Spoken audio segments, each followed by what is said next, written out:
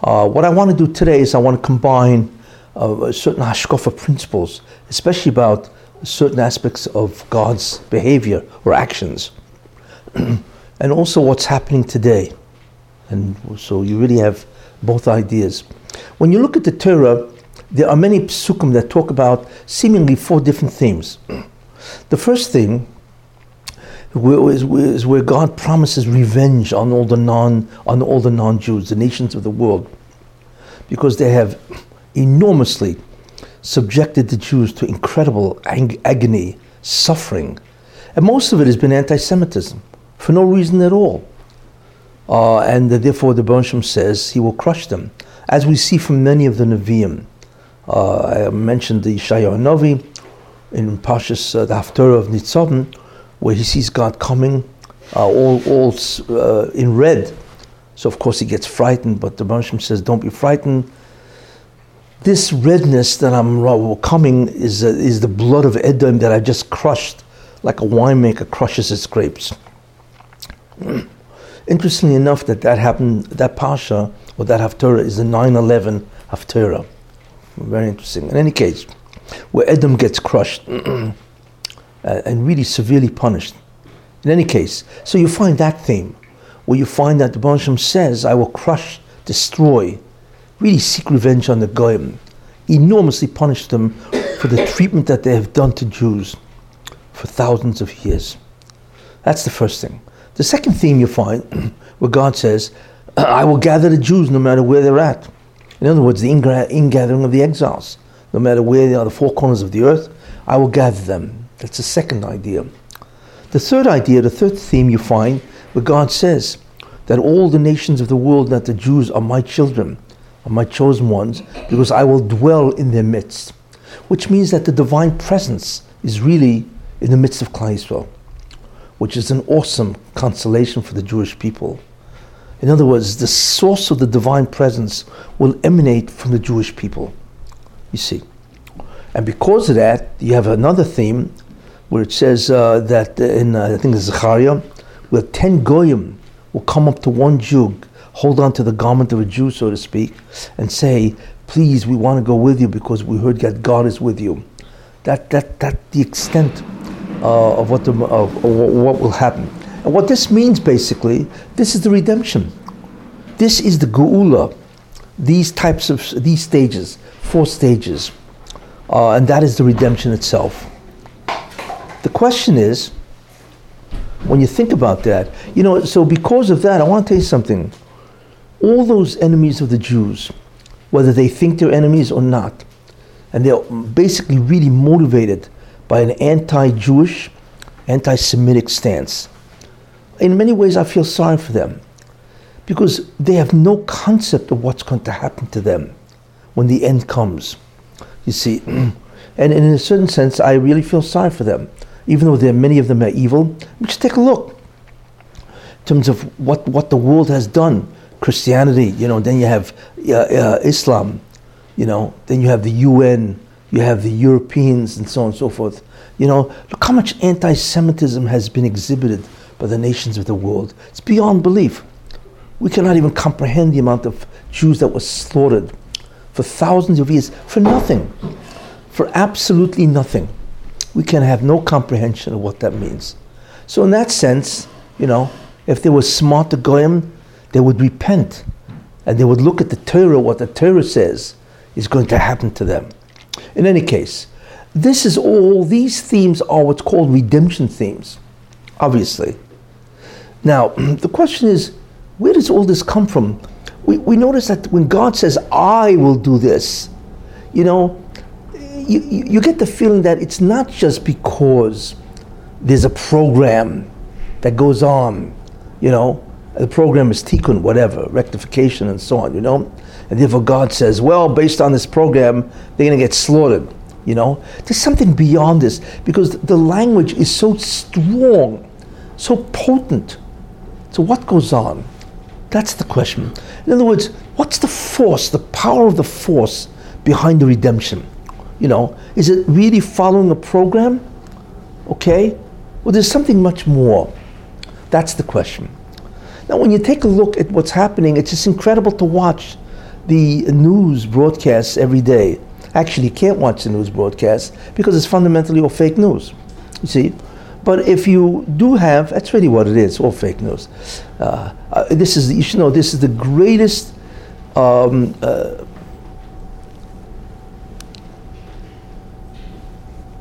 denigration of the news media, because they have now become, from journalism, they are now completely into propaganda. They're no longer, they are just a propaganda machine that is trying to obviously influence everybody. You know, we're no longer hearing objective news, we're hearing a personal vendetta, you know, to get Trump and to get everybody else that they don't like, was anti-establishment and so on, you know. It's a terrible commentary of what the press has become. It's no longer the free press, you know. It's now the complete self-interested and biased press. You know, it doesn't even pay to buy a paper anymore. It's absurd. You know, it's just a waste of time. In any case, but when you look at what's been going on, it's incredible. It's exactly what I've been saying for what? For almost, well, certainly what I knew 3 years, but I was saying for the last 2 years. And just take a look. Things that make no sense, you know. The Secretary of State, Tillerson, was fired. But he wasn't just fired, he was degraded. You know, Trump didn't even tell him that he was firing him. He tweeted, you see. But you have any idea what Tillerson is not a small guy. He's the head of he was the CEO of what do you call it, Exxon. I mean, he's on top, he's at the top of his game, as they say. You want to fire the guy, so don't tweet, fire him. Have a meeting with him and say, listen, I thank you for your services, you're out. He fired him. And obviously it was done out of tremendous anger. Obviously, you don't do that to a guy. But he was very angry at Tillerson for different reasons. One of the reasons I heard is because he made a deal with Europe to try to maintain the Iranian agreement, you know, behind his back. You don't do that kind of thing to Trump. So obviously Trump did that out of tremendous rage, you know. And but the interesting thing about it is, as far as we're concerned, I mean, Tillerson is basically, I don't know if I'd call him anti-Semitic, but he's clearly anti-Israel. It's obviously, because he recommended many things that Trump not do, and so on. So he got dumped. That's really what he did. He got dumped. Not fired, he got dumped, you know. He certainly never resigned, and so on, you know. But who did he put in? He put a guy, Michael Pompeo, right, who's an Oiv Israel. I mean, he really likes Israel. He's behind Israel. He's a real radical guy. You know, he's very strong-willed and so on. But he really likes the Jews, Israel. You know what that means? It's unheard of now that the State Department, which is traditionally always anti-Semitic, is now going to be behind Israel, because that's the Secretary of State. You see. The second thing, which is incredible, is he got rid of McMaster, who was, again, much too, laid back and whatever. It also wasn't it wasn't really, I know I wouldn't call him an anti-Semite, but he certainly wasn't pro-Israel. He got rid of him, you see, and he put in a guy who's an Oiv Israel, John Bolton. I mean, he should have put him in years ago, but when he became president. These two guys, the most prestigious positions in terms of making policy, is the State Department and the NSA. The National, Security Administrator and so on, you know. And now you have two guys who really are behind Israel in almost every sense. Where did that come from? Right? Which I've been saying. Because the job of Trump, remember, is to do what? Is to be mahapech, to purify Edom, and to assist Israel in the tikkun. And now, lo and behold, those are major shifts in accomplishing that. Besides that, you see Abbas. You know, and Abbas is falling. Actually, Abbas is probably dying. He's really very sick, you know. But he lambasted David Friedman, which is incredible. How do you do something like that? You need America. You know, you don't call, what did he call him, a son of a dog or something like that? I mean, excuse me. You know, you need America. You don't call the ambassador that. Obviously, he's got a couple loose screws and so on, you know. But not only that, the beauty thing about it, they killed the old peace initiative. It's over, you know, because how do you work with a guy like that? So therefore, no matter what Trump thought, it's now on the shelf, you see. But besides that, which is even in a certain sense better, now all the Arabs, the guys are all, there's a whole bunch of guys, they want to get rid of Abbas. There's a whole bunch of guys vying for his position, right? And what do you think they're going to do? They don't vote, they kill. They're going to kill each other because there's a tremendous, obviously, struggle to get to that position, because you can make a lot of money in that position, you see, But so that's another reason why the whole peace agreement is shelved, you see. And then, of course, the whole unity between Hamas and the PLO has, of course, fallen apart. So you can forget about Abbas or any of the Arabs and so on with any of the peace process. And that's also the hashgacha, what the Rabban Shalom is doing for Klal Yisrael. Yeah. I don't know how credible it is, but it was striking to read that Saudi Arabia announced Israelis have a right to live in peace. Yeah, I'm going to talk about, yeah, you got it. Look, each thing is incredible in itself. You know what our problem is? Imagine you wake up in the morning, right? And by the time you go to sleep, 15 miracles have happened to you. Open, right? And, and all of a sudden, it's 10 o'clock at night, and you want to go to sleep, and all of a sudden, you see another miracle, whatever that is, right? 15 miracles in one day. Wow, right? And you see another miracle. And what's your attitude toward that miracle? Ho-hum. Because already 15 passed. You see, our problem is that's our attitude. There are so many incredible things happening that each thing is incredible. That you should have an Oyev Yisrael at the head of the State Department, that's unheard of. Or the NSA, or what's happening to the Palestinian Authority. Each one is a nest, and the timing is incredible, you see. That's the problem. We're seeing so many different miracles that after a while, we don't even see them as a miracle. Well, it's just par for the course, and that's, you see. Then also what's happening, which is very important, you see, as we mentioned, Saudi Arabia. I mean, this guy, Mohammed bin Salman, he came out with an incredible statement.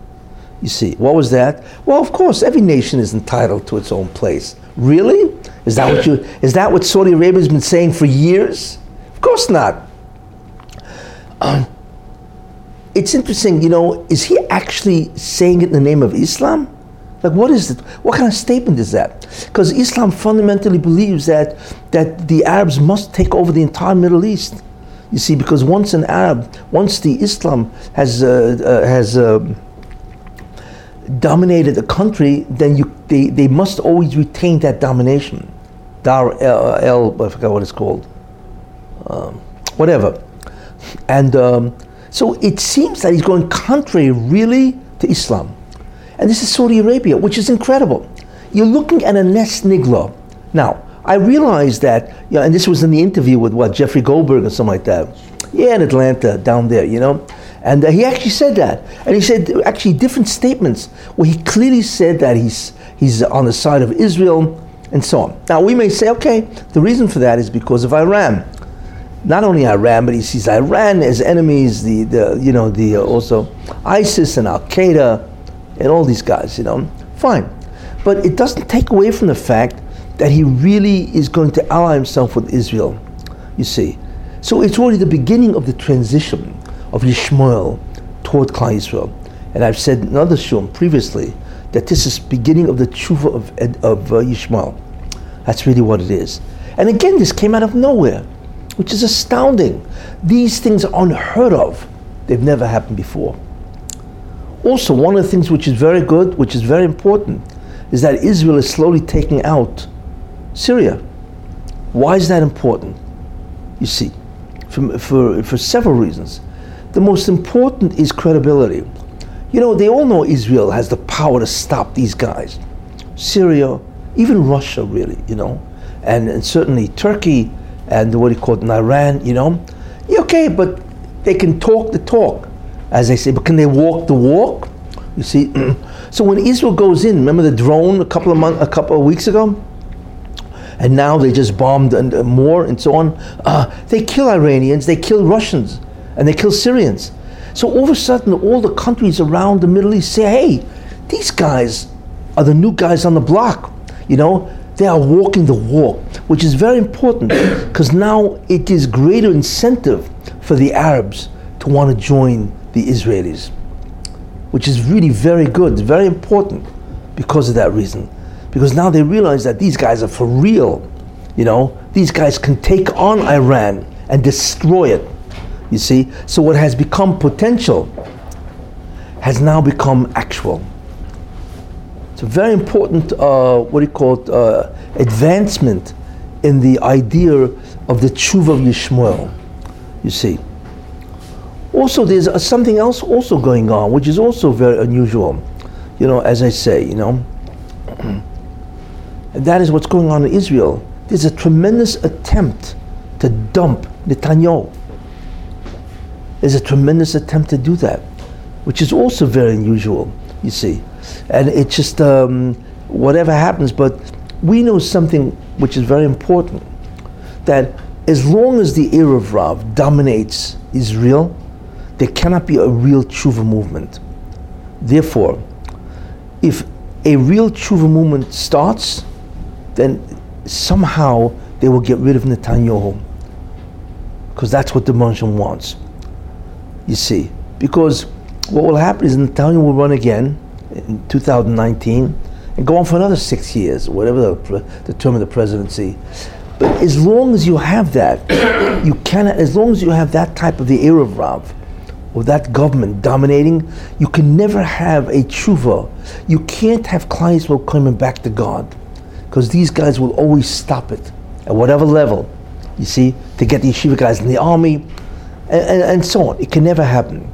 So, what I say is that if he is deposed in whatever way, and he has no choice in the matter, you see, and somebody else takes his place who is religious, okay, that's an unbelievable indicator that we are truly in the Messianic process.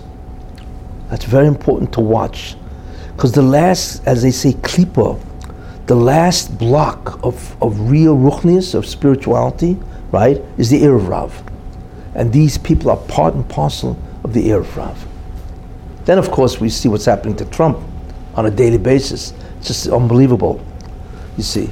But probably, I am sure Trump is going to wake up and say, wait, these people are destroying my ability to operate as a president, Obviously, if a year and a half, you have found nothing with this Russian collusion nonsense, right? Not only that, even the Congress said there is nothing, you see. So nobody understands why he just doesn't fire all of them. But I believe he ultimately will get rid of Sessions and Mueller and Rod Rosenstein, because they are trying to destroy him. But what's worse is that everybody knows that the whole Russian collusion business was because of the document that was paid for. I mean, why bother? This is also very important. If Trump truly has to be Matar Edom, if he has to purify Edom, okay, then the Russian will somehow get Trump to fire all these guys so he can truly do the job. And this is all happening today, which is incredible, okay? In any case, so the question is, we see things moving on which actually accelerate the process on a daily basis. So the question is, what does all this mean in terms of the forces behind all this? In other words, what is the redemption force itself? Well, we think about this way. The Bershom there are things there, when you look at the Bershom's actions, they line up, okay, in one of three ideas. The first idea is the program, the reason why the Bershom created the Bria, okay, and therefore he is motivated by that. What's the program? Obviously, the program is Tikkun, because the Bershom absented himself from the creation, and he wants the Jews to bring him back.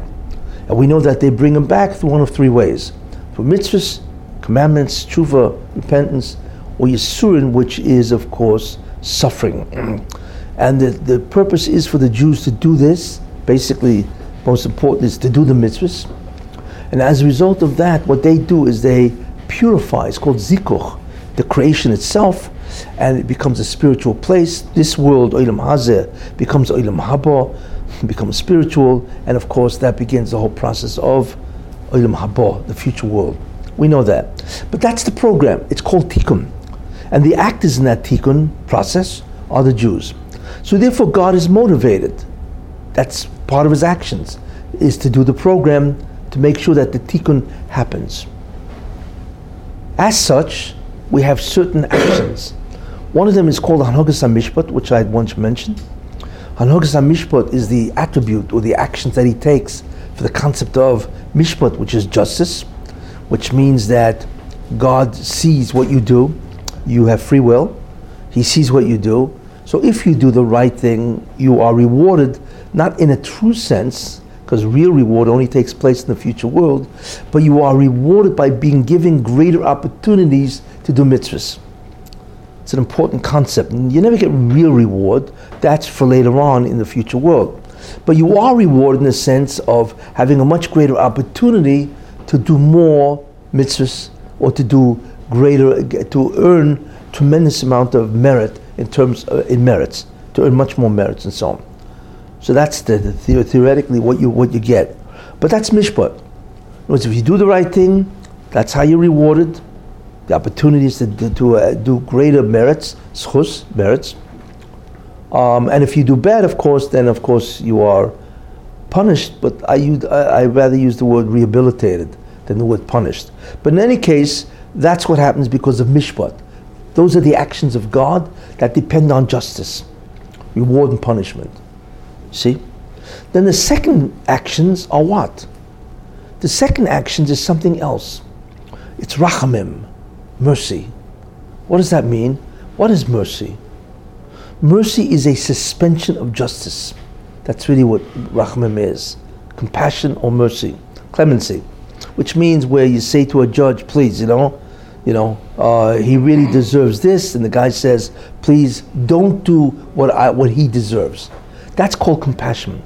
It's to abstain or to suspend what is true justice is called mercy.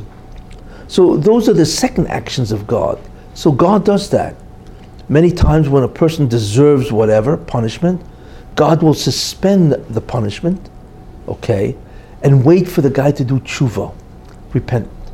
And what God will do, of course, is to send him different warnings, right? Different warnings, alert him that he could be punished. Hopefully the guy will do tshuva, will repent. So that's the second actions of God.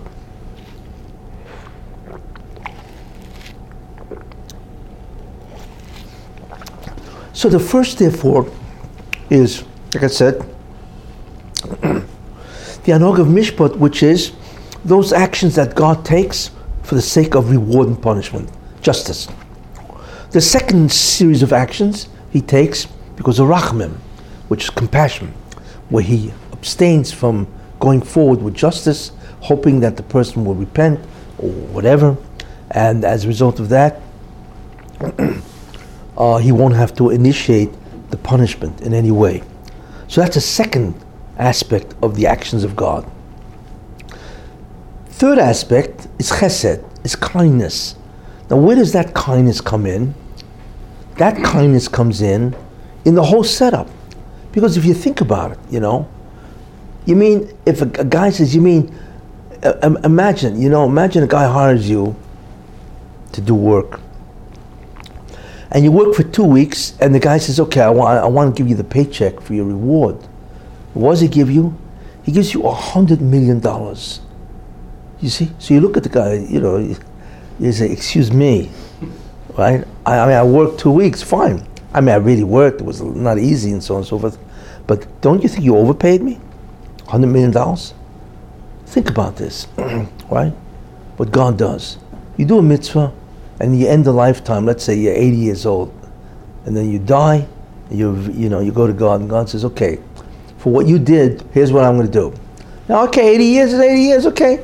Look, in the old days, there are many indentured servants or slaves that worked 80 years and then they died. So how much did they make? Whatever, the salary, if you would have given them a salary, right? So God says, here's what I'm going to give you. I'm going to give you $1 quadrillion, which is a number we can't even imagine, right? Remember, there's 1,000, million, billion, right? Trillion and quadrillion, right? I'm going to give you that for 80 years. He said, excuse me, do you know how much money that is? You couldn't spend that if you had an infinite amount of time. And not only will I give you that money, I'm going to give it to you eternally. What?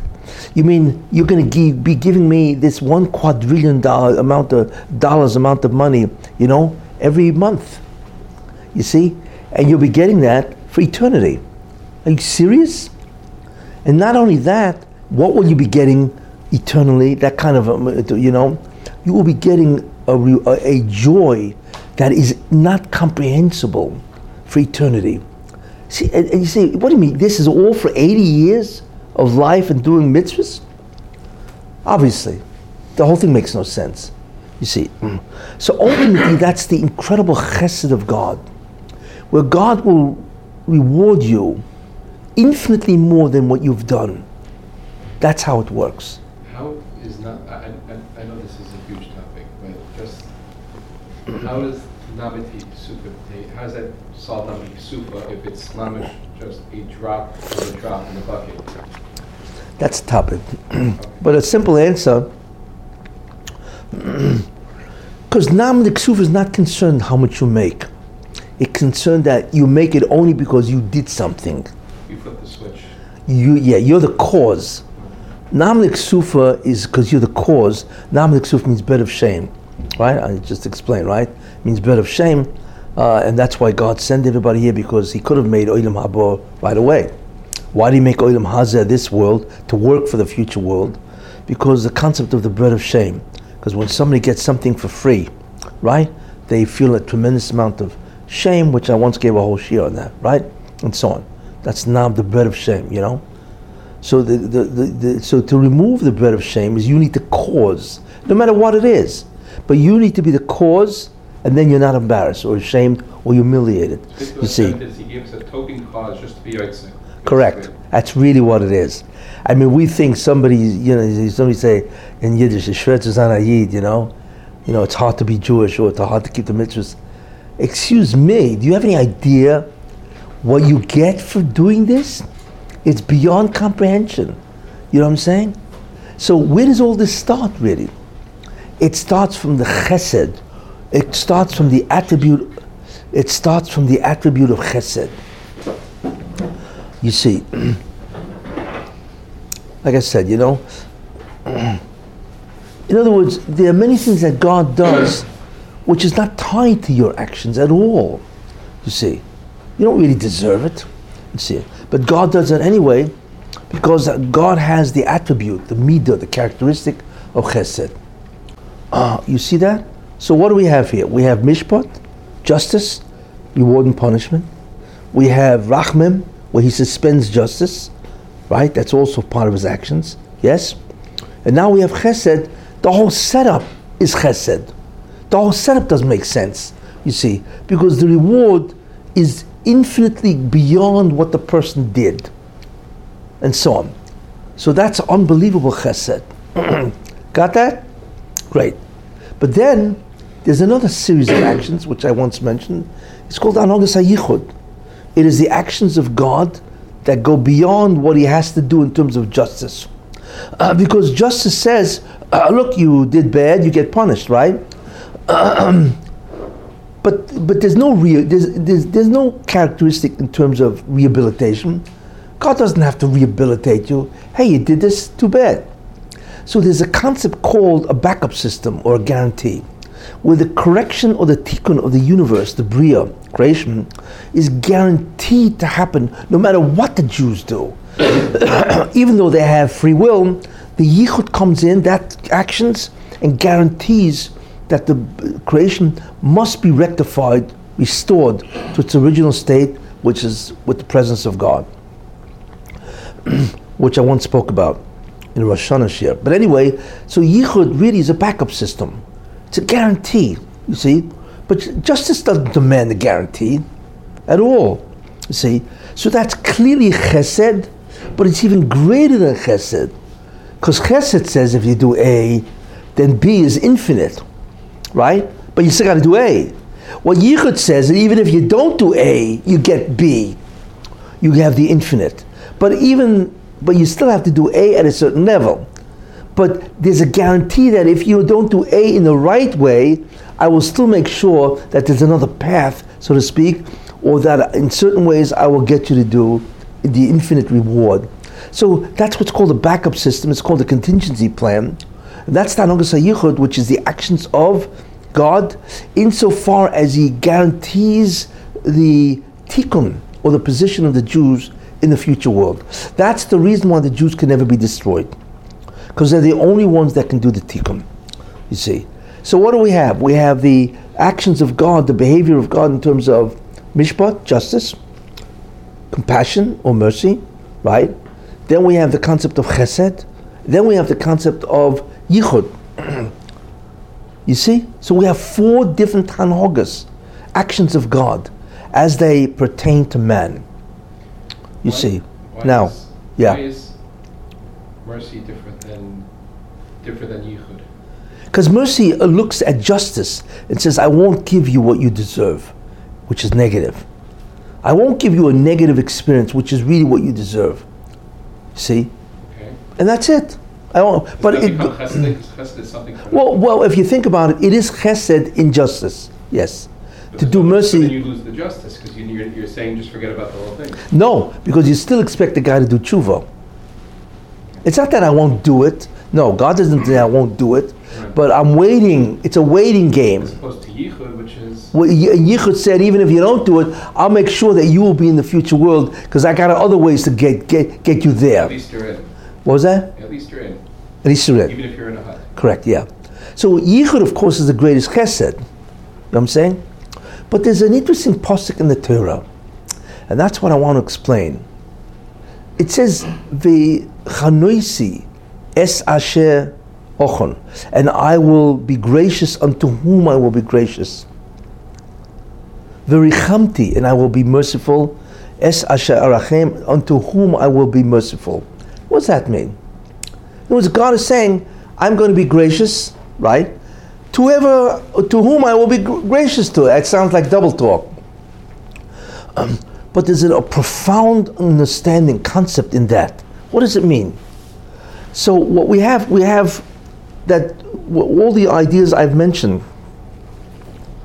is that God either follows the program, right, which is tikkun, rectification, or God follows His attributes, right? Because that's His character.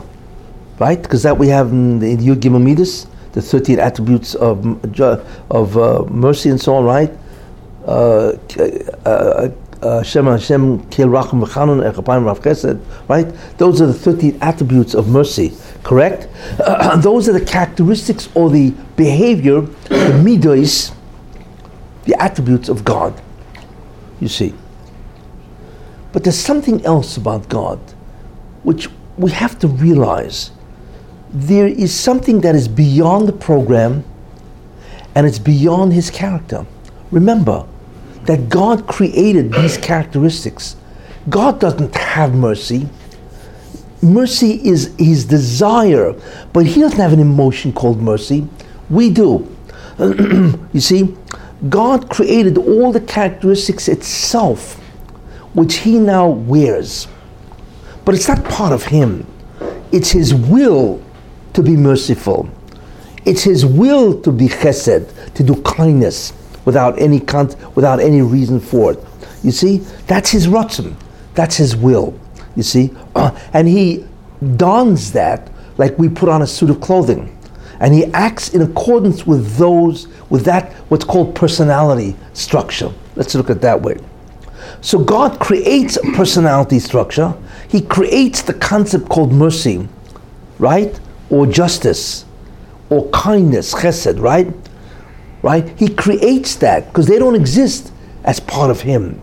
You see, He creates the concepts itself because previous to the creation, these did not exist. That doesn't mean God is not merciful. We don't know who God is. There's no personality that God has before creation. You see, but after creation, what the Baruch Shem did is He created attributes, and He assumes those attributes as a personality. But the personality itself is a created concept. Most people don't realize that. They think, well, God is merciful. Yes, God always infinitely acts merciful, but mercy is not part of his attributes. With us it is. We feel merciful. We have emotions behind these attributes. But to him, there's no emotions there. In fact, to him, it's all created, you see. But he assumes the garb of these attributes, which he created. Very important distinction. So the 13 attributes of mercy, so to speak, are all created concepts. And God now says, I will always act to you within those concepts. Very important idea, you see. So we could say, well, God, why does he do what he does? One, well, it's part of the program, which is part of the purpose of creation. Or maybe it's part of his midos. That's part of his character traits, right? And that's why he does something, which is also true, you see. But there's something else. And that's revealed in those two psukim. And I will be gracious unto whom I will be gracious. You see, what is that? It's not because of a program, because this is what it's got to be. It's not even because I am gracious. No. It's part of the Ein Sof. What does that mean? God is an Ein Sof, so to speak. In other words, he's an infinite being. And then God can do something because that's what I want to do. It's not because that's my attribute. And it's not because it's part of the program. That's my will, you see. And that concept is the greatest force in the Bria. In other words, if God wants, he can get rid of the entire creation in an instant. He can dissolve his entire personality. Forget about it. He can dissolve the program of tikkun, of reward and punishment. You see, everything. Nothing demands or makes him do anything, you see. So then why does God do it? We don't know.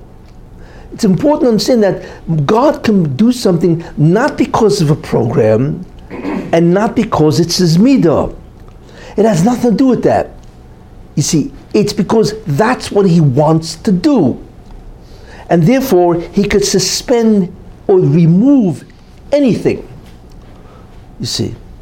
You see that, and that's what v'chanoisi. And I will be gracious unto whom I will be gracious, which means that, hey, I'm not gracious to whom I... In other words, I'm gracious. It doesn't say I'm gracious to one who deserves grace. You know what I'm saying?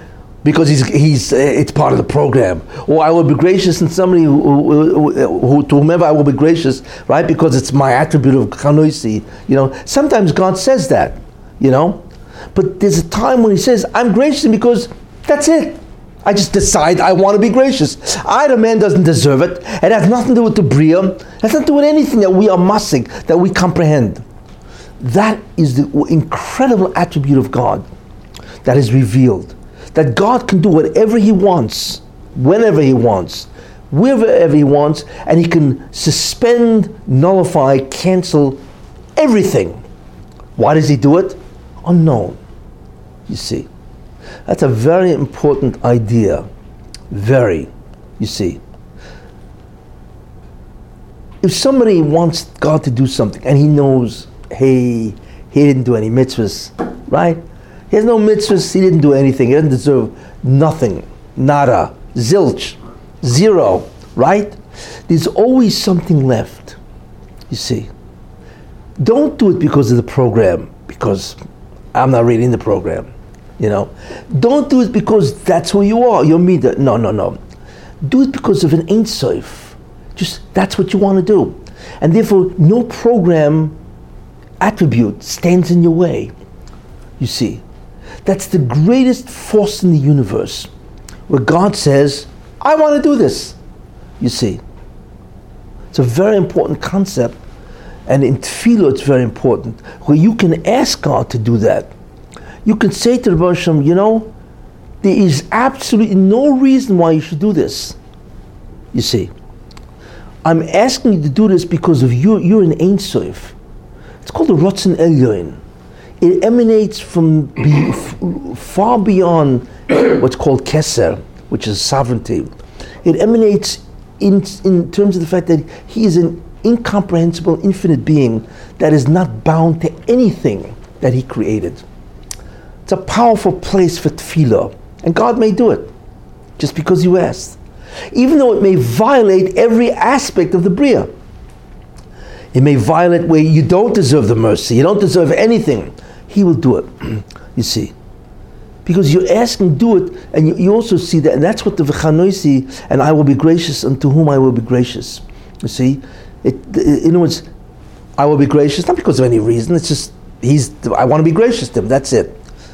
That concept of the Ratzon Elyon, right, is only because he is God and he can do whatever he wants. And one of the places you see that is by where it says, Ve'ein miyodi in hazinu. There's certain incredible statements that God says about himself. You know, I kill. I mean, that's it. You know, God is very blunt. God is highly blunt. You know, he says, ani memus. Guess what? I kill. You know, there's no apology here. Oh, I'm so sorry, you know. There's no politically correct statement that God has to make. Well, I kill because, it's, maybe. No. I kill. I cure. You see? But God says something which is an incredible statement in that whole list. If you really want to get a feel of the nature of this being, the power of this being, just take a look at the end of Hazinu. But one thing God says is that V'ein miyodi matzal, and from my hand there is no rescuer. You know, if I decide to kill you, there ain't anywhere you're going to go. There's nobody that can rescue you. Nothing. In other words, ein koyach acher. There is nothing that can oppose God. Now what's important is this. It's not only a person can oppose God, or some army, or some Martians, whatever they got out there, right? It's none of that stuff. What it is when it says V'ein miyodi matzal, you see, there's no rescue. It means even the program can't save you. Even the attributes, my midas, can't save you. It's far more than a living being, whatever, a malach, anything like that, right? An angel and so on, right? In other words, there is nothing. If I want to get you, you're finished. And there's nothing in all existence that can save you, including my programs, my attributes. You see? Nothing. That is what's called an absolute power. And that idea is a very important idea, that there are times when God does what he does, not because of anything, no reason that we understand. You see? The question is, how do you turn God on that way? How do you get him to do that? Because like I say, that you are not subject to anything. And I believe the way to do that is tefillah. It's just by simply recognizing that and say, listen, you're omnipotent. You can do anything you want. Right? Number one. Number two, you're the only one that does anything. You see, it's not that you can do whatever you want. Nobody does anything at all. Malachim, armies, nothing. So therefore, you can do whatever you want, A. B, you're the only one that does anything. There is nothing else. Right? And so on, And then, of course, you would ask the Baruch Shem based on that, right? Is based on who you are, the Ratzon Elyon, based on the Ein Sof. Do it because you can do whatever you want. It may work. And it's a very powerful tefillah. Where do you see that? It's interesting where you can see those ideas. One of the greatest places you can see it is by Goyim. It's interesting. They hit it. These guys chapped. They understood this concept. You remember when Yonah was running away? Remember Yonah, Jonah the prophet? Right? Because God said you have to, Mesnabe, prophet, prophesied and so on and so forth, right? And then there was an enormous storm and the ship was about to sink, right? So these sailors were beyond, they were just going crazy, because all of them would just drown in the sea. So they said something which is an incredible understanding of God. They said, Mashechofatzta osiso. What you want to do, you can do. It's an incredible understanding. You know, the only thing that restricts you is because you don't want to do it. There is nothing that can restrict you. They didn't say, God, we don't deserve to die because what do you want from us? We didn't know Yoina is trying to skip his job. We didn't know this, you know. They didn't say that. It's interesting, you know. They didn't say because you're merciful and please have a heart, you know, think of us in good terms, or whatever, and so on, you know, we'll give charity to you. Nothing. They said simply, what you want to do, you do. In other words, there is no restriction whatsoever on your actions. That is an incredible, you know, in other words, neither your, whatever your program is or your attributes, nothing. So please save us. And they were saved. You know? Which is interesting, that Goyim understood that. They reached into the uppermost sphere of God Himself. The only thing that stops you from doing anything, because you don't want to do it. That's it. You see? You also find, which is incredible medrash, is you find you know what it used to be. You know, the Jews in the desert were decreed to die, or anybody above the age of 20 had to die because of the sin of the golden calf, the Chet HaEkel, right? So what they used to do is dig a grave, and everybody used to lie in their grave, right? And whoever got up at the 15th of he knew he was safe for that year. Because apparently that's basically the only time they died. Okay? So he was safe for a year. So on the 9th Tisha B'Av, 9th of Av, they would dig the grave, and everybody would lie in their grave. And obviously there's a certain segment of the population that didn't get up. Okay. So imagine these happened all 40 years. But in the 40th year, whoever was left, you divide 40 into the, 2.5 million people, whatever. No, actually, whoever's over the age of 20, right? So let's assume there was like 50,000 people left, right? So they knew this is the 40th year, it's over. That's it. Because this is the 40th year, they were over the age of 20 at the time of the Meraglim, the spies, right? And that's it. You see? What happened to those 50,000 people? Nobody died. They all got up. They lay down and they all got up. What? What happened? I mean, you talk about a gzera, a decree from God. Remember, ein miyodi matzel. There's nobody can save you. You see? So why did they get up? Why? Because what they realized, you see, like every year when they prayed, please, I don't know if it's going to be me this year. Because maybe it's the other guy and so on, so they never really prayed with incredible, intense concentration, because it could be the other guy, But this year, which was the 40th year, hey, it's going to be you, right? And that's the end of it. So when they prayed, they had a kavanah, and what they said was, listen, you can do whatever you want, which means even to break your gzera. Remember, nobody can rescue, right? Which means neither my program is going to rescue you, my Rachmanis is going to rescue you, right? Or my attributes. It's over with, you see? So what they did is they prayed and said, listen, ein miyodi matzel. Do it because that's who you are, you see? And nothing can kill you. You can put away or nullify any reason, period. You see, no matter how attached you are. And it worked. God did it. So what God did is because of the power of their tefillah, because they asked Him, do it because you are God, and there is nothing that stands in your way. You see? And it worked. They were able to overcome an incredible gzera. I mean, that gzera that all the Jews die was basically, it could never be erased. You see? So that's that's an incredible display that God can overturn anything, even if it doesn't comply with His program or His attributes. You see. And I believe a third example is Moshe Rabbeinu. You see, God said, you can't go into Israel. Okay, because you didn't listen to me, you hit the rock instead of speaking to the rock, and so on. So Moshe Rabbeinu ultimately was mispalel that God should avert to change the decree, you see? And that's probably what he was doing, you see. Look, according to justice, I'm out. I don't care who I am, Moshe Rabbeinu says, I'm out, you can't, and so on and so forth, So he was mispal v'eschanun el Hashem, right?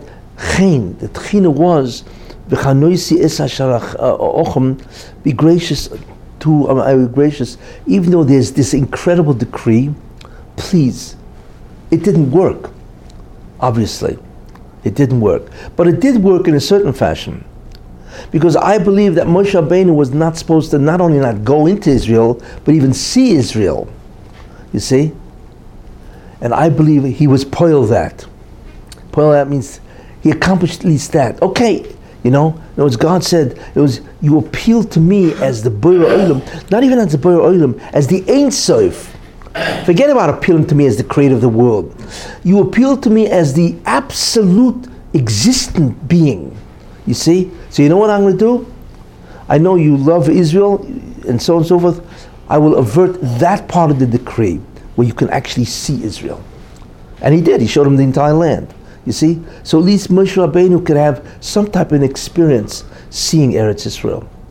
Oh, you see, all of what I've said, the different reasons for the actions of God, the greatest one of all is God does whatever he wants. He is not restricted or bound by any program, not even by his Yud Gimel Midas, 13 attributes of justice.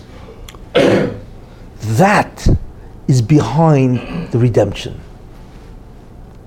That is what is behind redemption.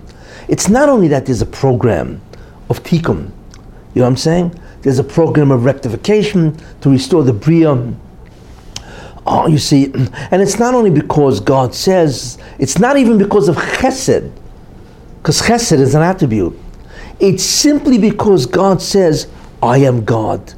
And he said, Ani Hashem, I speak, means I am God and this is what I want to happen. You see, I want the Jews, not because of anything, you see, I want the Jews to be in Israel, to the Mashiach, right? And to experience an incredible time. And we don't even comprehend what that time is, really, And ultimately, this force, which is the greatest force in existence, where God says, I just want to do it. Not because of anything, you see, that is the force of the redemption. And that's what makes sure that Klal Yisrael will survive, you see. And all these people that want to destroy the Jewish people, will be destroyed. Destroyed, annihilated, punished. You pick the game. That's what's going to happen to them. Because what they are doing is they're not fighting against the program only. They're not fighting against his attributes. They are fighting the Ratzon of an Ein Sof. Because that's what he wants, you see. And when you fight with that, they can't even appeal to the program. And say, wait a minute, it's part of the program that I'm out? They cannot even appeal to his mercy. What are they going to appeal to, you see? Ultimately speaking, they can actually, if they were smart, what they would do is do tshuva and appeal to the Ein Sof, the Ratzon Elyon, which is the rationale of God in as far as that he is God, not because of anything else. But they won't do that, believe me, you see. And that's what's behind. And that's what you see happening. All these people are against Trump. They're trying to destroy him. It's beyond belief. But nothing can succeed. Nothing. Who are these people really? They're nobodies, really, If God wanted, they would be annihilated in an instant, a nanosecond of time. They have no idea of how insignificant they are, all these guys. They have no concept of how insignificant they are and how evil they are, you see. But it's not going to help because they are combating. They're not even combating a program, you see, or Anogas HaYichud, you see. They are combating a force that emanates from God because he is God. So how in the world can it succeed? It won't. So all of this ultimately will disappear. He will be able to run the country to improve the status of America, and already everybody's frightened. He's already frightening everybody. He really is an incredible person. They don't realize who this guy is, you know. He has Iran frightened. Because if he does what he says, he's not going to renew the agreement, okay? And he's going to put sanctions. Already the Iran is collapsing. You know, their coinage, their currency, the real, it used to be worth 42,000 reals to $1. Doesn't take much to be a millionaire in that case, does it, you know? All you need is $100.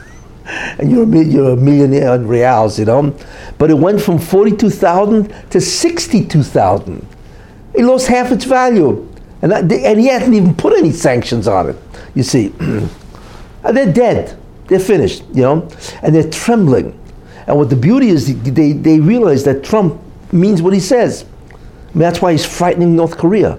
And that's why China's frightened, you see. And that's why China, all of a sudden, what's his name, Jinping, whatever the guy's name is and so on, you know? All of a sudden, he's backing off. You don't want to take on Trump. You know, it's one thing, you take on Obama because you know the guy's a fraud. He's a liar, he's a fraud, he's a timid weakling. That's what he is, you know. He's a wimp. So why not? But Trump has now created a personality that he's going to do what he says. So either you live what he says or you back off. That's why even the great empire called China is going to back off. Because Trump, if he really wants to, I believe can destroy China. I don't care how, you know, he can shut them out of the banking system.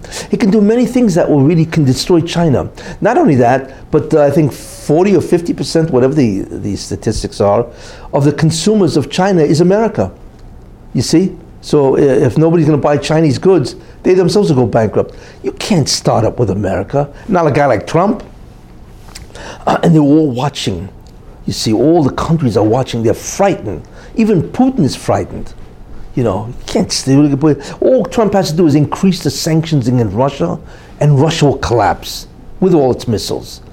You know, you don't realize the power of the economic engine of what America really is. It's an awesome engine, you see. And God wants to give that power to Trump. Why? Because then Trump becomes an incredible figure. And the essential idea is that he is, well, of course, on May 14th, I think it is, he's going to move the embassy. Where? To Jerusalem. Jerusalem is the capital. Move the embassy. In other words, it's like Big Brother, so to speak. You know, that once when the world trembles at America and Trump, then whoever he regards as important will go up in the eyes of the world. And since his job is to help Israel do the tikkun, and he becomes very powerful, his becoming powerful, you should know, is part of the program. Then Israel will rise among the nations. Not only because they have incredible amount of resources, and they are now world leaders in many ways, you know, but America will enable Israel to rise, and Trump, of course, will block the UN, which I've been saying more than 2 years already. That's one of his purposes, because I hold that the UN is really Goy Magog, and so on, the 70 nations. But he's blocking them, he's blocking Europe, and so on, and even what's happening now, Yishmael is doing tshuva. I mean, what we are watching is unheard of in American politics. It has never happened before that one man is taking on the entire establishment, you see. And he's going to get rid of these guys who are trying to overthrow him and so on, you see. Because Trump, in the end, doesn't care about anybody, really. You know, basically cares about doing what he thinks is right, which is a big, to his credit, is a very valuable thing. People don't understand who Trump is. Many people don't want to understand who Trump is. They're too busy being afraid that he's going to overthrow the establishment. But Trump is a guy you should know. He's not an ordinary guy, or else God would never have picked him. You see, he's a guy that's defiant. He's a guy that knows what's right. He's not a tzaddik, don't get me wrong. But he's a guy who knows what's right, and he's willing to do anything. He will do what he thinks is right. Fire a guy like, you know what is to fire a guy like Tillerson? With a tweet. It's unbelievable. Nobody does that. Then he fired McMaster. He fired everybody. There are very few people left in the administration. You don't find this. They say he'd fired more people in the history than in the history of the United States than any administration after a year. What does that tell you? Because that's what he is, which is very important, you know.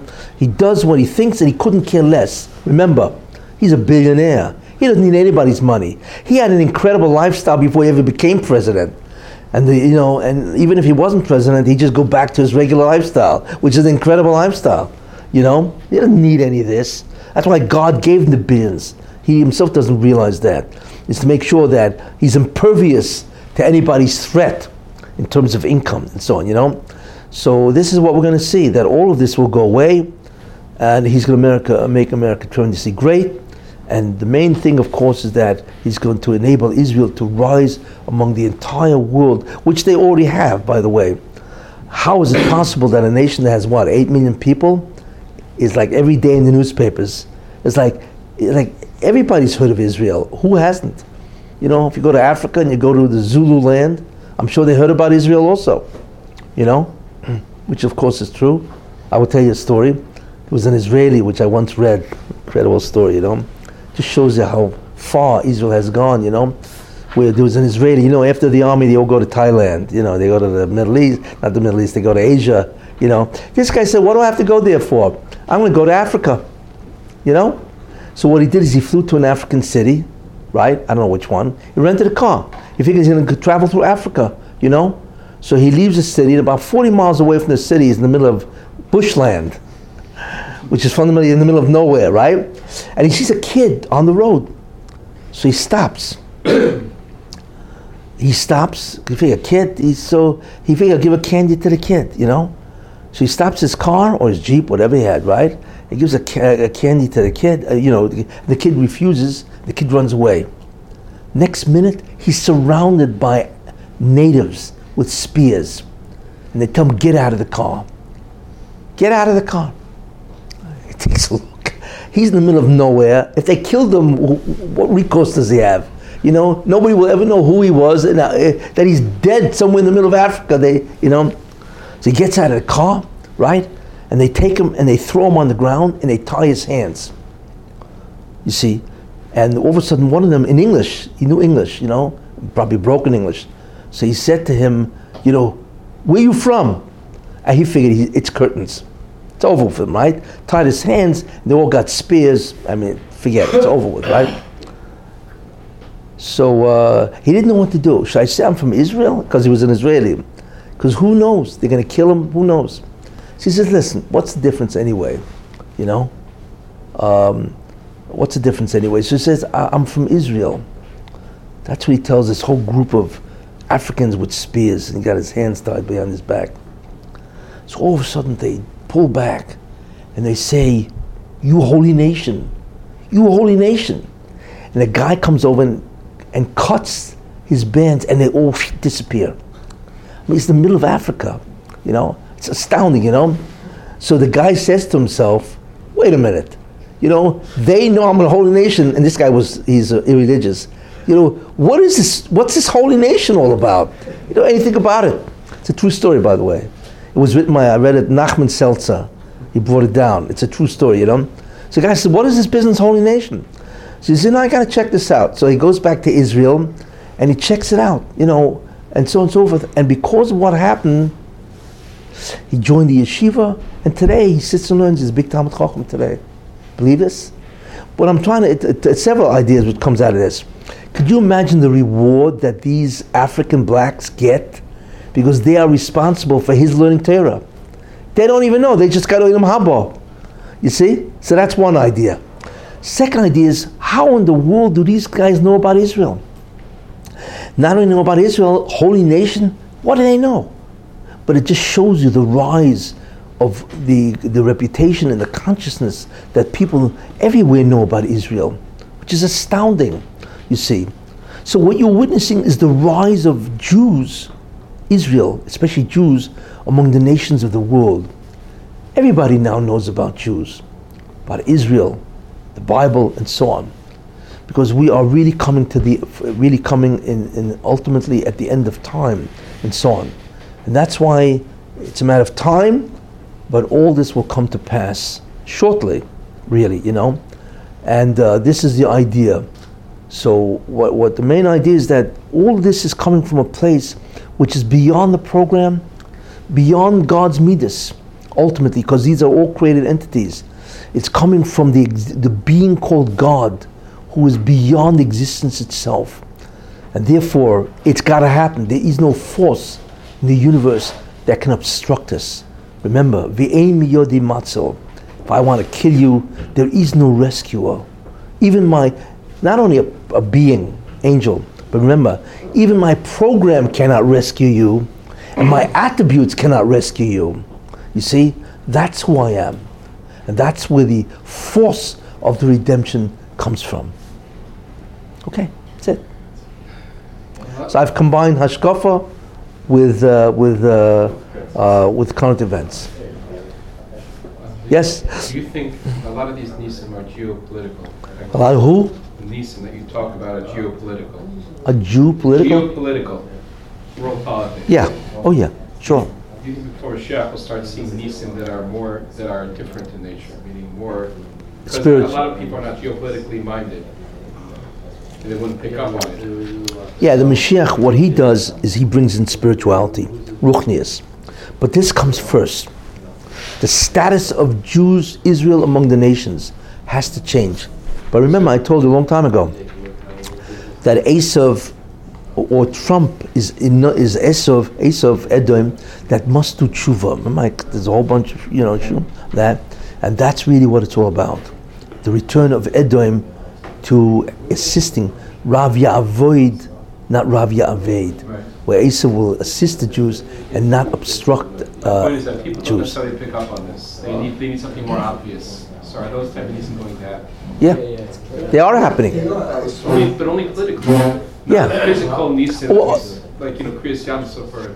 Well, no, that's later. That's what the entrance. That's much later. That's what the entrance of the Mashiach himself. Yeah. Right now, this is like the. Subtle. It's like yes. So Two things that are huge that no one's been able to accomplish.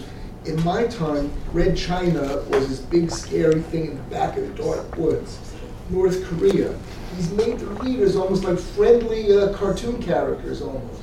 He's taken the fear out of, he has a rapport with the president of China, like a regular guy, whether it's true or not, I don't know, but that's the portrayal.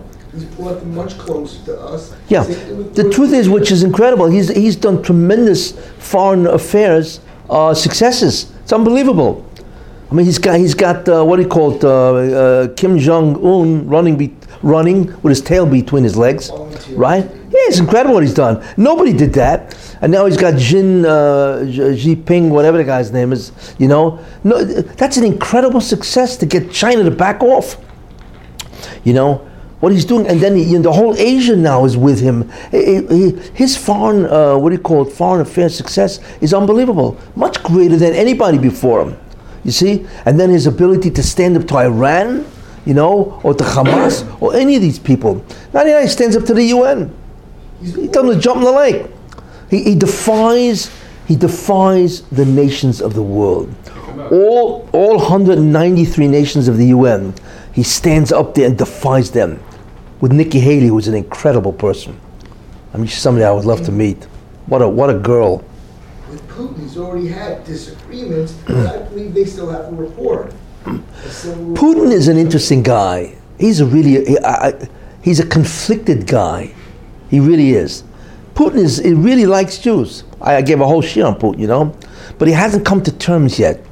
The problem with Putin, he's power hungry. They all are power hungry. The problem with Putin is that he's power hungry for Russia.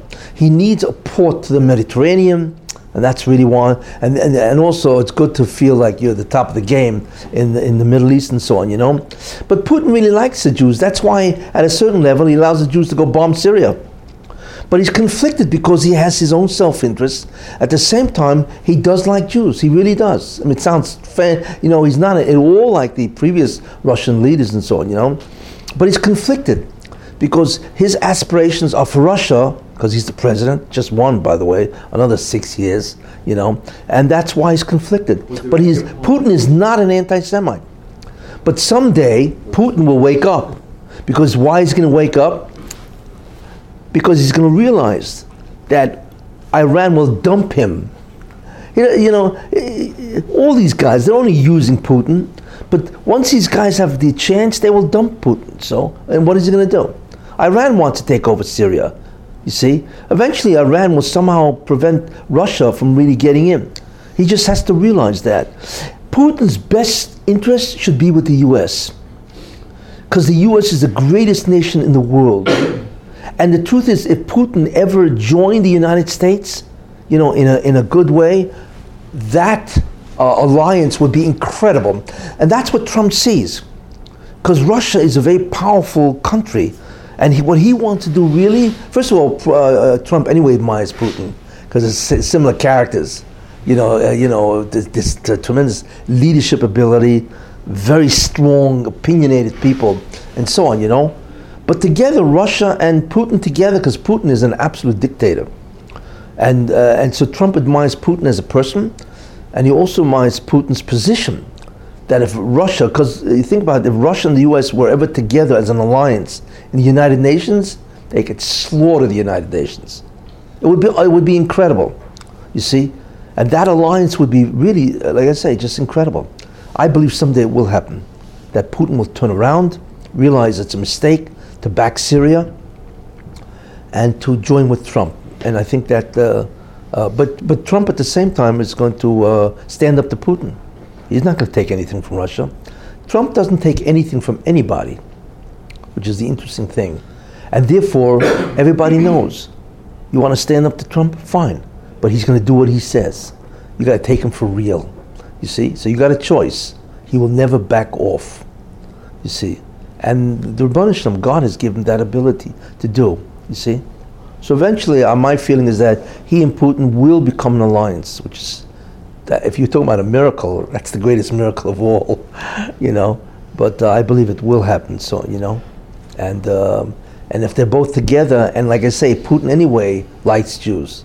Yeah, he really does. He likes them because of the history of Putin. The Jews were very good to him, and so on, And he's a man that remembers these kind of things, So ultimately, it's just that he's got a self-interest. But if that ever goes away, and Putin and Trump really ally themselves, you're going to have and both of them will be behind Israel. Let me tell you something. We have seen nothing yet about what's about to happen. This is like kindergarten in terms of really what's down the road, in terms of to allow the Jewish people to really grow, and spirituality and so on. It's this is the beginning of the whole show, It's called the overture to the concert. Yeah. What's your thought on Trump announcing he wants to pull out of Syria, shortly followed by these poison attacks? Was the CIA? They say Assad aligns himself with the minority, the Shia. Why would he kill his own people when the Sunni are trying to get after him? He's trying to kill the rebels. Right? Those are the rebels that he, Yeah, but how do you use chemical? They have to destroy him. Did it though? Of course he did it. Yeah. These guys, Trump was right. He's an animal. Of course. Well, how many Syrians did he kill? What is it? 1 million Syrians ran away? You ever hear anything like that? What gives him the right to rule Syria? If they want him out, if 1 million people ran, they want him out. You know what I'm saying? It's so anti-democratic. What gives him the right? And he killed everybody. How many people died because of him? Did you see any pictures about Syria? It looks like it's like what they call after the war, Dresden. Looks like Dresden after they carpet bombed Dresden. You can't believe what these buildings look like. They're all shells. How can anybody live in them? He has destroyed Syria. Syria is a destroyed state. And it will take 100 years, if ever, for Syria to come back to its own. You see, it's over with. Of course, it's not the Rebbeinu Shalom. That's the Oynish. That's the punishment on Syria. God is taking out each Arab nation for what they did. You see, and this is the Oynish. It's not the Arab Spring. It's the Arab slaughter, Arab revenge. God is doing that for Israel. But anyway. That's the concept of Putin, Any other questions? That's it. Thank you so much. Okay, so I thought I would combine two things today and show you what's really happening and the power behind what's happening and so on.